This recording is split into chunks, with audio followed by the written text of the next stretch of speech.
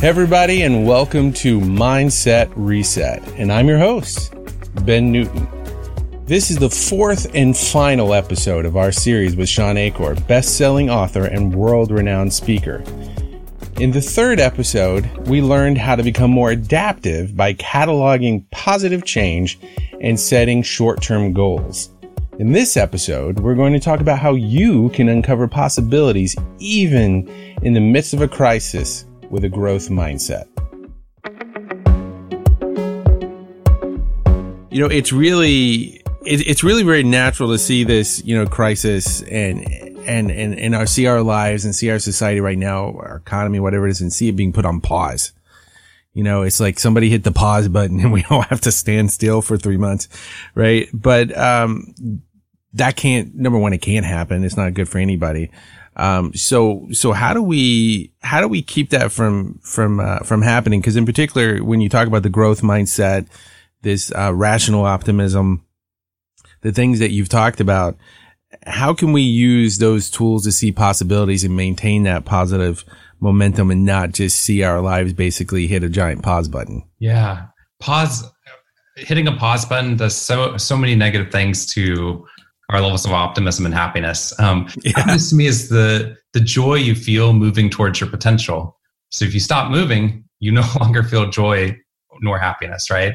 So we want to be becoming better people, right? And oftentimes we too narrowly define that potential, right? Like I'm getting better at work, so I'll get paid more at work, right? That's how we normally define potential, or I'm better at playing basketball. But it's also I'm a better dad, a better husband, I'm a better human being to other people. I'm better at understanding the world or being spiritual, whatever it is in those moments.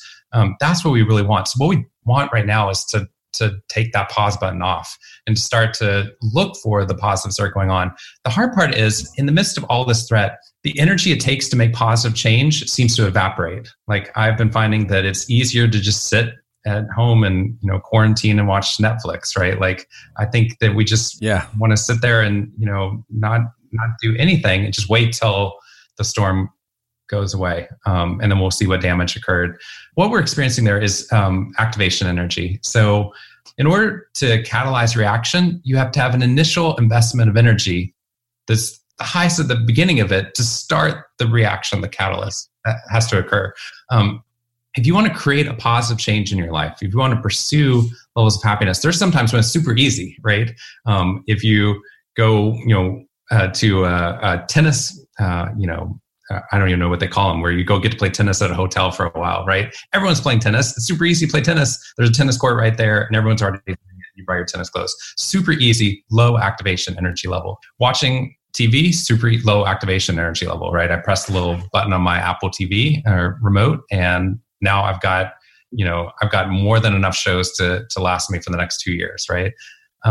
That's low activation energy level. So what we've been looking for is oftentimes the positive change requires higher levels of energy at the beginning. So if I want to create a positive change, like I want to write down 3 things I'm grateful for, or I want to meditate each day, or I want to exercise for 15 minutes a day, or I want to write that 2-minute positive email, whatever the positive habit we're trying to create right now to move away from that pause requires an investment of energy at the beginning. So what we're finding is that's amazing is that's the barrier usually, right? Like do you want to do something positive? No, it takes. Do I want to play the guitar? No, it's upstairs. I don't feel like playing it anymore.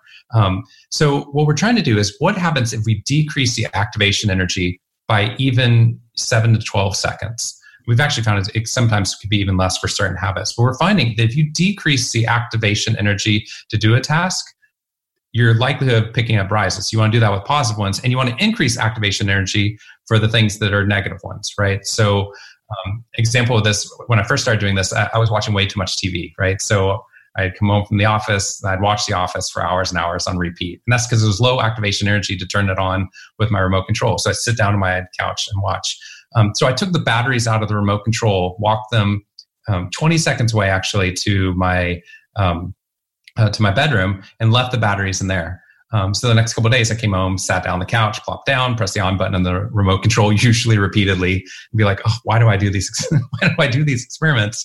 Where did I put the batteries this time? And my brain was like, it's 20 seconds away, let's go get them. And I was like, nope, it takes forever to go get those batteries, right? Because your brain magnifies activation energy. And I purposely put a book next to me that I wanted to read. I had my phone so I could call my real friends instead of watching my fake friends on television. I had my guitar sitting out of my case right next to me. I didn't play the guitar at all because I kept it in a case in my closet. Yeah. It took me about 20 seconds to pull it out and start playing it.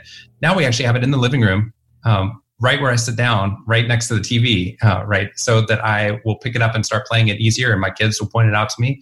So what we've done is we've decreased the activation energy. So if you want to do 3 things you're grateful for, I'm actually finding, just like you're finding, the dinner table gratitudes are hard at least with little kids.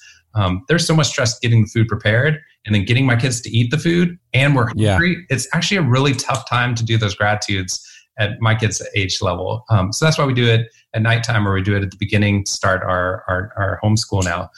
So what we're looking for is how do we make things easier? So the gratitudes, we try to get people to do them while they brush their teeth. You're already doing it. You've already got a mental cue for it. It takes almost no energy. Just sit there since you're doing nothing anyway. Just think of 3 things you're grateful for. If people want to write down positive things that are going on in their life, I find that if I lose the pen that I put on the piece of paper to write down the gratitudes, if I lose the pen or it gets moved to another room, we don't do the gratitudes for like 2 or 3 weeks. Yeah.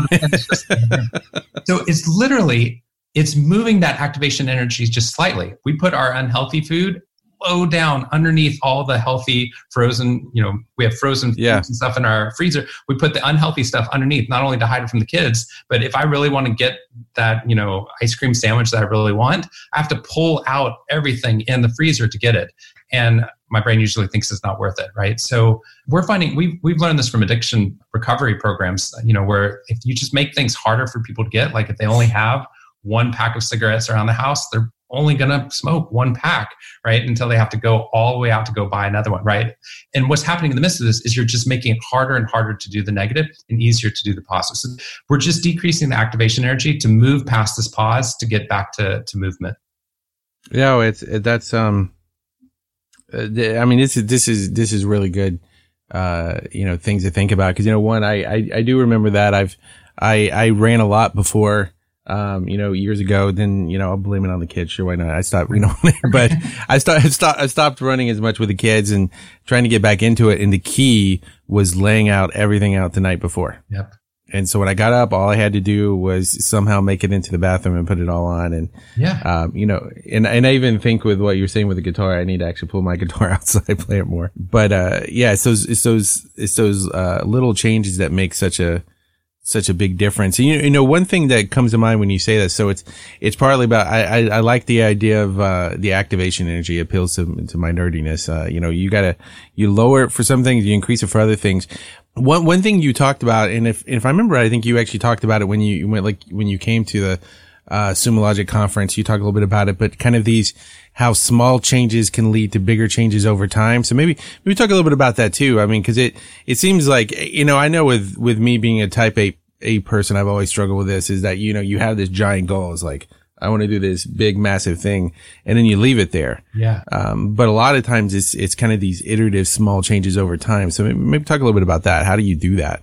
Well, if we're right that, the 2 things to propel you towards a goal are, progress perceived and proximity to the finish line. If we create too big a goal, the proximity to the finish line looks way too far. We don't feel like there's any progress towards it. So having these smaller goals is so much more helpful sometimes, like literally doing 1 burpee a day. Like you were talking about the burpees earlier, like maybe make it 1 instead of like something crazy like 10, right? Like we have some friends that are like, if you do 50 burpees a day, you spread it out over the course of the day, you don't have to exercise and do anything else. Yeah, but who does 50 burpees when they first start, right? Like, I mean, maybe some people can. I can't. I'd be really proud of myself if I did 1 burpee a day for the next 2 weeks. Like, I'd be like, I'm an athlete, right? So I think that's what it is we're trying to shift our identity. We find that, sometimes when I go to conferences, people go for a run in the morning because they're away from their kids. They have a different schedule.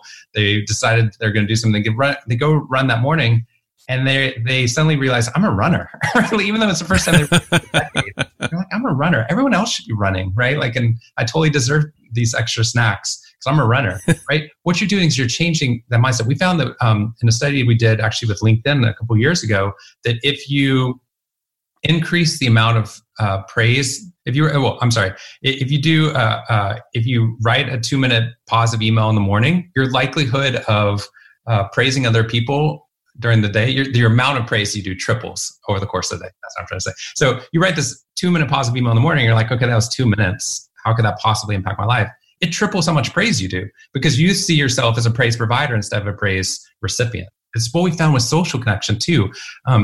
All the research that's done on social connection, if you look at it, it's actually on the receipt of social connection.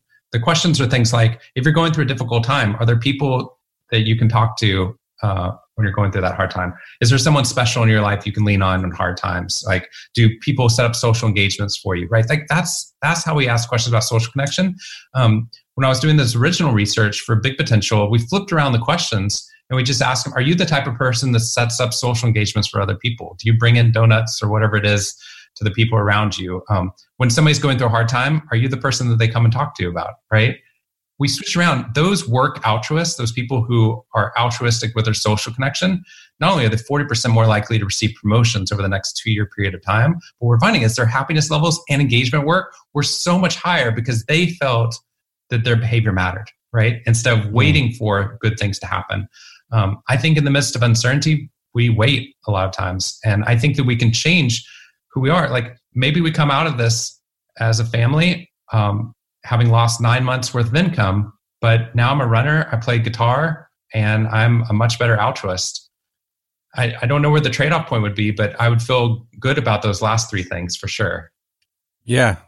Yeah. Well, that's, and going back to activation energy, that's why I ate all the chocolate last week. Cause I I lowered the activation energy this week. Exactly. No, I really like the way you put it, Sean, cause it's not just about doing the small iterative goals. It's actually changing the image of yourself. Yeah. It's changing how you feel about yourself. Cause if you do something enough and you start making a habit, you actually feel like that. Cause I do remember when I started running, I never really ran before and did this several years ago. And it was just a matter of doing it and doing it again.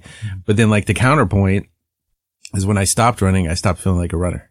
Exactly. I stopped, it's about that, forming those habits and keeping those habits, and one way, tell me if this makes sense to you, Sean, but part of what I feel like you're saying too is, I know why I like to watch movies and Netflix sometimes is partly because I want to escape my reality. I can see what I watch change depending on what's going on with my life. It's like, I don't want to watch that, drama right now because I got enough drama going on. I want to watch, some comedy. I want to watch something that gets my mind out of it.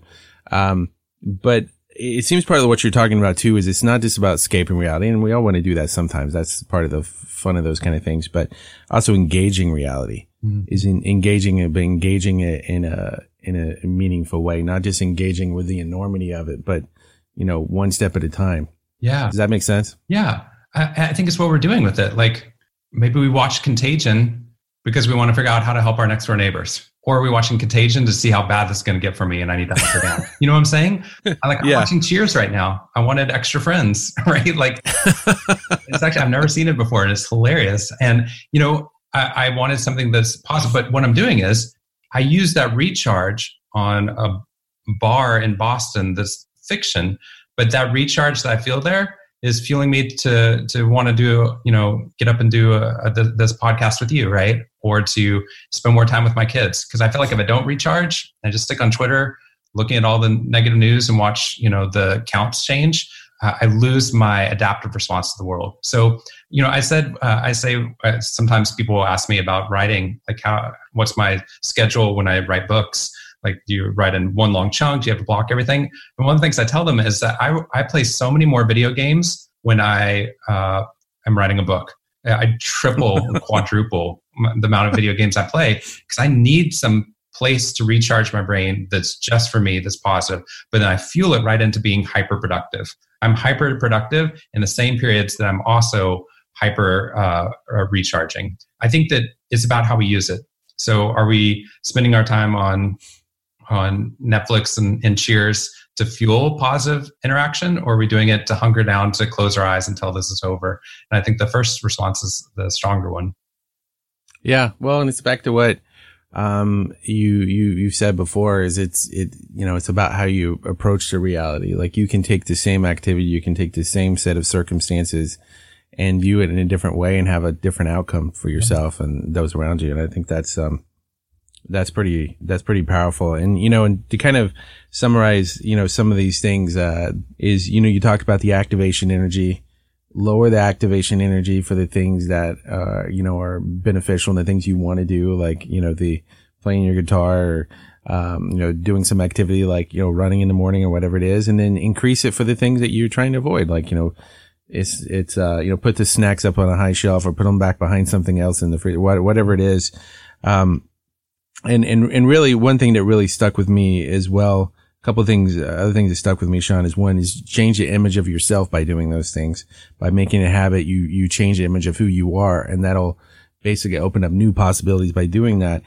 And also something I think was really powerful that you said, Sean, is it's a lot of times when we talk about, these kind of things, we talk about receiving. It's like, what am I getting out of it? But you've talked a few times now about something you do. It's an active thing. It's about giving. It's about giving back to those around you. And by doing that, you receive so much in return. And it's it might seem a little old fashioned to talk about it that way, but that seems to be really key to a lot of what you're saying is that it's in giving, not receiving, right? Yeah. I think all the science is just reconfirming things we've heard from our grandparents a lot of times, right? Yeah. It's so true. Like, I think just like love is an action, I think happiness requires action, right? And we're finding that the more that we move away from a hunker down in the midst of crisis to being resilient optimism, everything starts to change. Well, I think that's a fantastic note to end this 4-part series on, and thank you, Sean, for being part of this. And I think this is, when we put this out there, I'm going to be listening to these multiple times to really kind of absorb it all. So I appreciate your time. Thank you for being here. No, this is great. Thank you so much for having this conversation and for sharing it with people. Absolutely.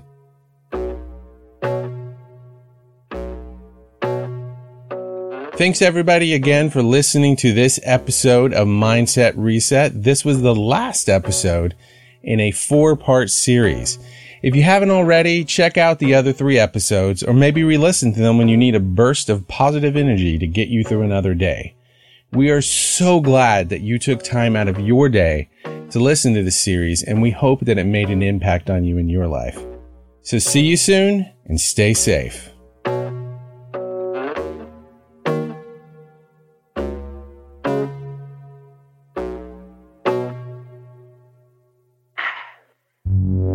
Masters of Data is brought to you by Sumo Logic. Sumo Logic is a cloud-native machine data analytics platform delivering real-time continuous intelligence as a service to build, run, and secure modern applications. Sumo Logic empowers the people who power modern business. For more information, go to sumologic.com.